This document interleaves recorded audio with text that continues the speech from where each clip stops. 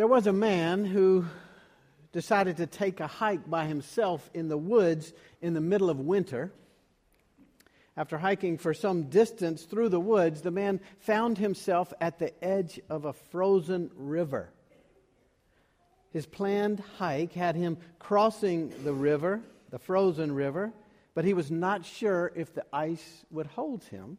Was it thick enough? Could it support him? So, drawing on his dim recollection of something he learned in school, the man decided to distribute his weight across a larger area. So he got down on his stomach and he began slithering across the ice. He ventured off the bank and onto the ice, and ever so slowly, he, with great fear and uncertainty, made his way out into the frozen river, slithering and sliding on his stomach. About halfway across the river, as he made his way, he heard something in the distance that he began to recognize as singing and loud noises, people laughing. And then he saw a huge sleigh, a man and his family coming down the river, a sleigh full of wood, and they were just rejoicing.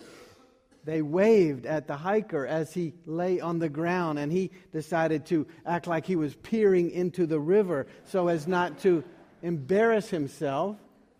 And then as soon as they passed, he jumped up and brushed the snow off his chest and began walking with confidence across the frozen river. The third day he rose again from the dead. That's how the Apostles' Creed puts it. On the first day of the week, early at dawn, they came to the tomb. "Why are you seeking the living among the dead?" the angels asked. That's how the Gospel of Luke puts it.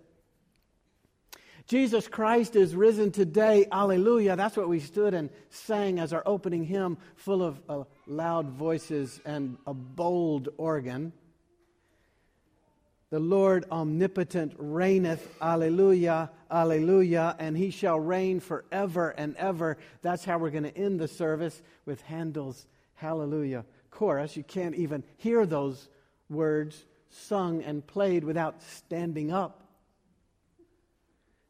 And yet, like the man on the hike at the frozen river, we more often find ourselves down low and slithering on our stomachs and wondering if it's going to hold us, and full of fear. We learned again this very week how fearful the world can be. This is how my friend, the editor of the Presbyterian Outlook, Jill Duffield, put it in a prayer in her blog. And I quote, "It's relentless. Bombs in airports and subways. No boundaries between combatants and innocents. Everyone equally targeted for destruction.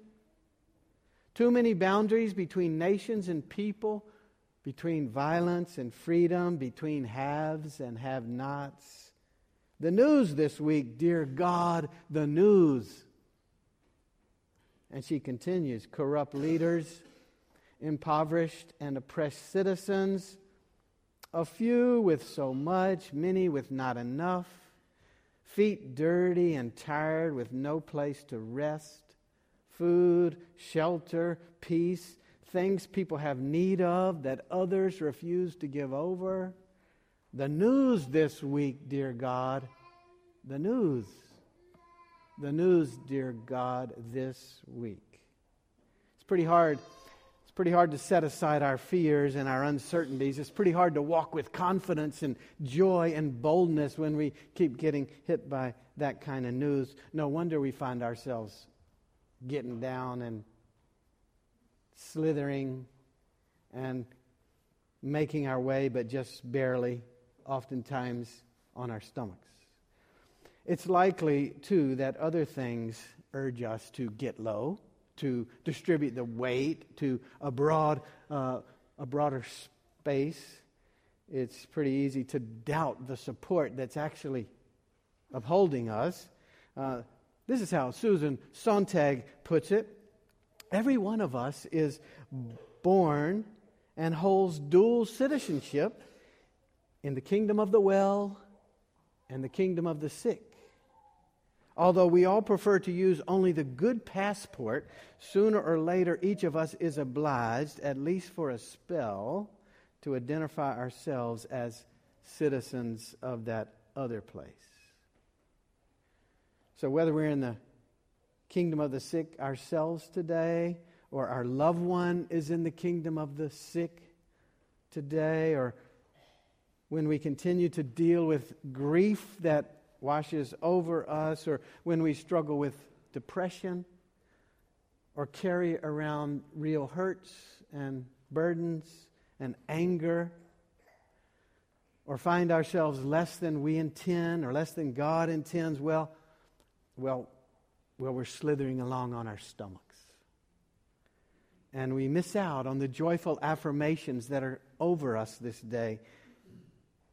And we miss out on the singing and the walking with confidence. We miss out on the spring in our step that God intends us to have. We miss out on the fullness of life.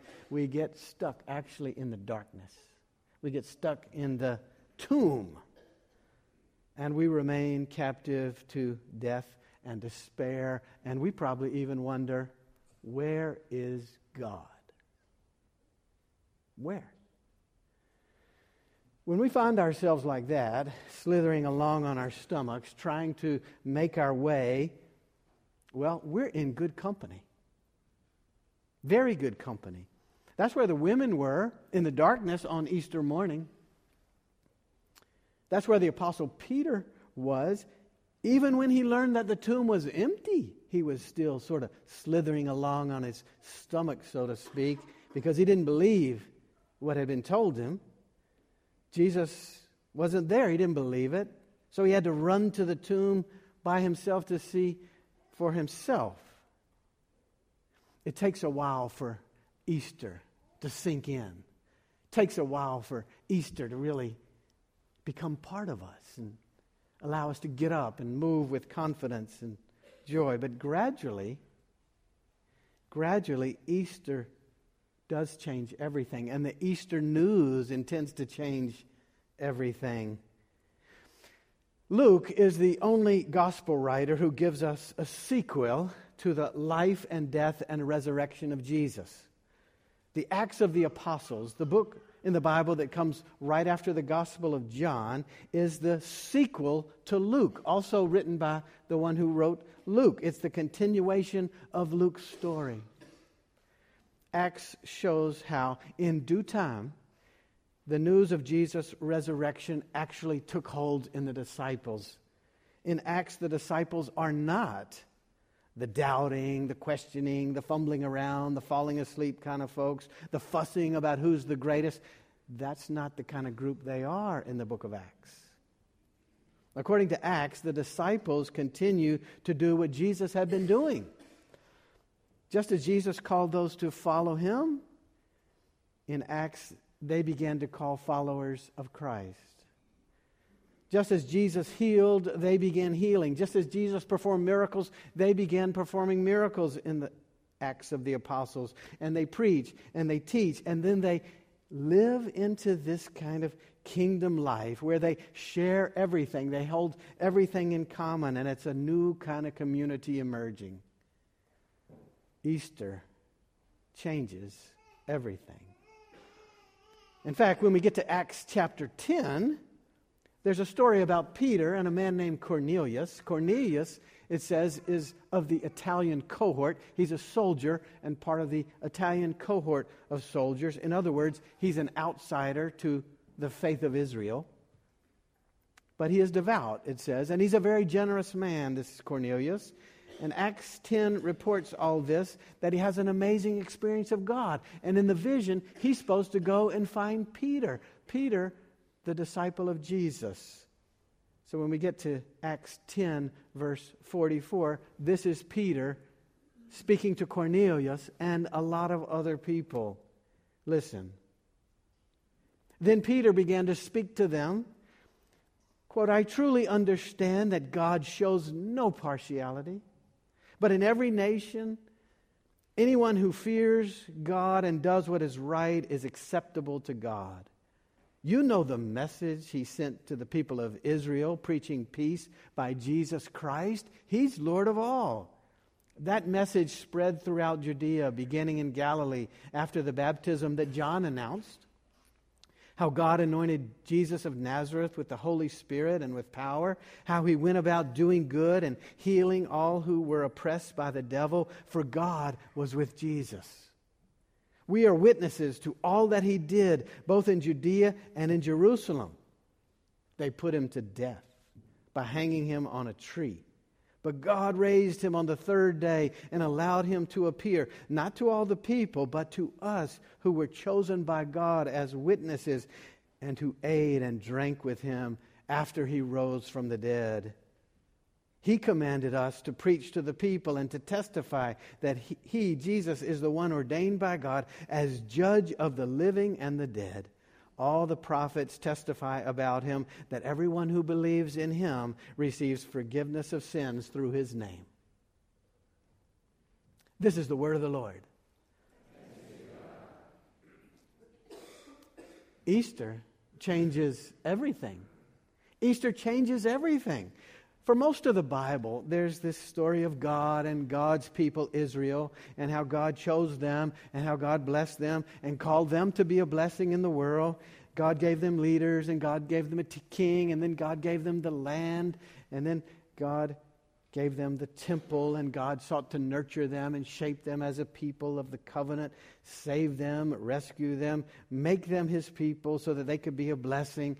And then God sends Jesus into the world, the Messiah, to inaugurate the full kingdom of God. That's Jesus' mission. Jesus taught, and Jesus preached, and Jesus healed, and Jesus helped people. The people see Jesus and they say, "This is God, the Word made flesh." And Peter says, Jesus went about doing good and God was with him. And they put him to death by hanging him on a tree, but God raised him from the dead. The primary point, Easter changes everything. God does not just favor a certain people, Israel.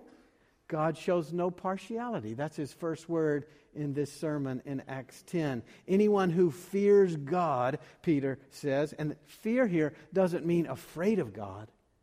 It means anyone who has reverence for God and reverence for the things of God, like Cornelius, the Italian soldier.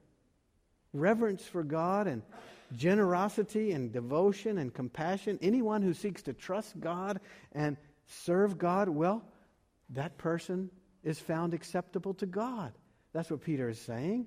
And more than that, the message of life over death, the message of hope over despair, the message of victory over evil, the message of love winning out over hate, all depicted in the resurrection of Jesus, who was crucified and buried, but was raised. All of that, Peter says, is the gospel, and it changes everything. Peter and all who come after Peter bear witness to this, share the news and live into the news. Easter changes everything. Easter gives a flavor and a focus to everything. God wins. That's the message. Love wins. Life wins. That changes everything. I love the way Peter puts it in this message. You know it. You know the message. You know the message he sent to the people. Preaching peace by Jesus Christ. You know the message. He's Lord of all. God raised him from the dead. You know this. This word message that he uses is actually the Greek word logos. And that word makes us think about John 1. In the beginning was the logos. In the beginning was the Word. And in the Word is everything. Everything. In the beginning, over and through, there's God and God at work, the Logos. So Jesus is the Logos. He doesn't just proclaim the Logos, he is the Logos. This is it. Peter says, you know the message. You know the message. The message is for us, and the message is for the world. Easter changes everything. We often think of Easter as a noun. We often think of Easter today as a proper noun even, with a capital E. It's a day. It's a location on the calendar. We sometimes use the word Easter as an adjective. We're Easter people. We're called to be that kind of people, Easter people, people who live with life and love, serving God. Theologian and Bible scholar, and one of my professors, Walter Brueggemann, makes the case that we should consider Easter a verb. The notion that Easter is a verb, that God is in the business of Eastering, of bringing life out of death, of overcoming evil with love, of turning despair into hope, of raising from the dead, chasing away bad news with good news, burdens with hope. Well, that changes everything. We cannot just look at the world as it is. We have to look at the world through the prism of God's Eastering activity in Jesus. Peter says, you know the message.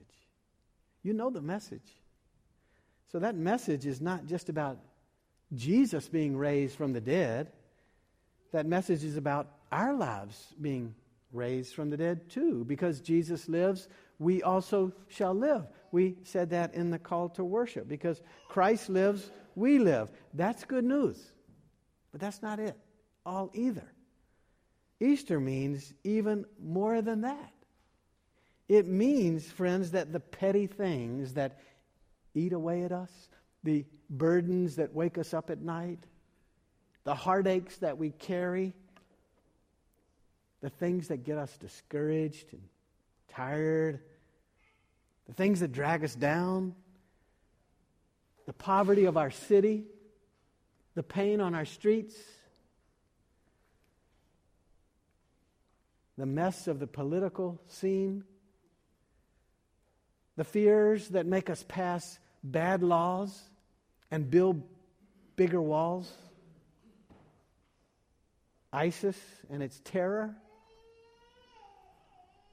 all that we can think of, all of that, all the complexities that haunt us and haunt our society, well, God's Eastering activity changes all of that. All of that. We want and need our faith in the resurrection, as fledging as it is some days, to spill over into our lives. We want our faith in the resurrection, as fledging as it is some days, to spill over into the world.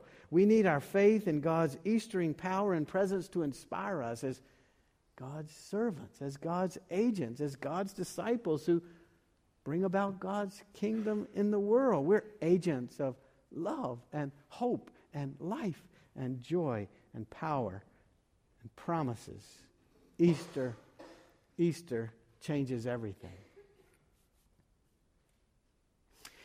Some of you know the name Ann Weems.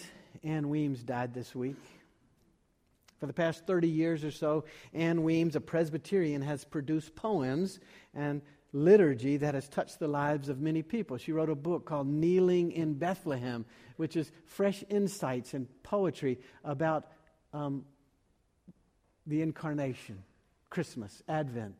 She wrote another book called Kneeling in Jerusalem, with creative insights and perspectives, few words that just say so much about Holy Week and Easter. And she had a way with words, and few words.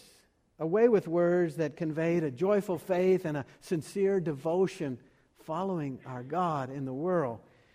She was a gift to the Christian community. She was a gift to the Christian Presbyterian Church. And she's been a gift to my own journey, Ann Weems. My favorite poem from Ann Weems is one that feels so appropriate for this day. It's a poem that reminds us that all through the history, there have been those who didn't seem to hear the loud no's of life, who, no matter what life dealt them, they kept getting up. They kept going on, living with confident faith, living with fortitude. Weems puts it like this: it's not so much a matter of strength as a way of seeing, not so much a matter of experience, but how we respond to our experiences. No matter how trampled, how assaulted, how mocked we may feel, God's people have gone from crucifixion to the silence of the tomb and to resurrection morning. Hope can live because in the life and death and resurrection of Jesus, we have seen all we need to see. Hope can live because in the life and death and resurrection of Jesus, we know who has the final word. And gladly and thankfully and joyfully, it is God. It is God. There are some of you here in this room today who do not seem to hear the loud no's that come your way. Who, despite what happens to you, you keep living by faith. You keep getting up. You keep singing and serving with glad joy. You keep going and you keep giving and you keep loving. Despite what comes, life is lived with faith. I've seen it from you. God's Eastering presence in so many of you.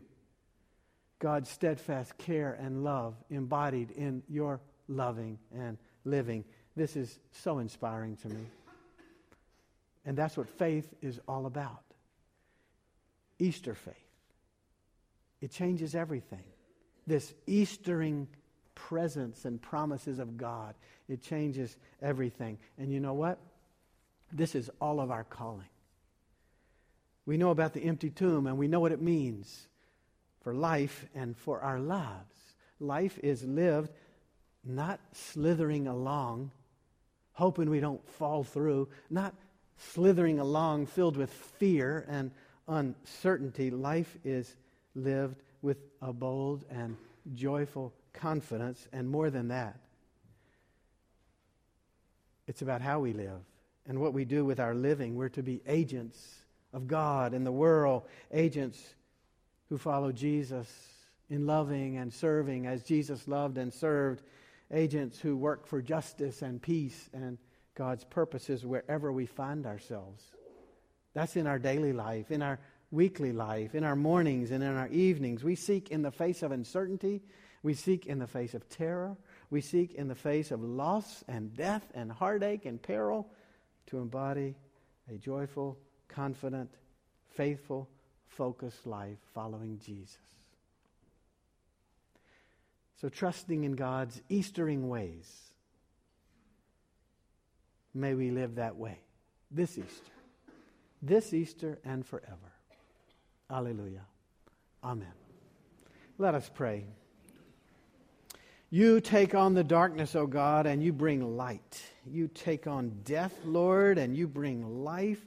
You take on hate, Lord, and bring love. Your wonderful Eastering ways move us to deep, active faith this Easter and forever.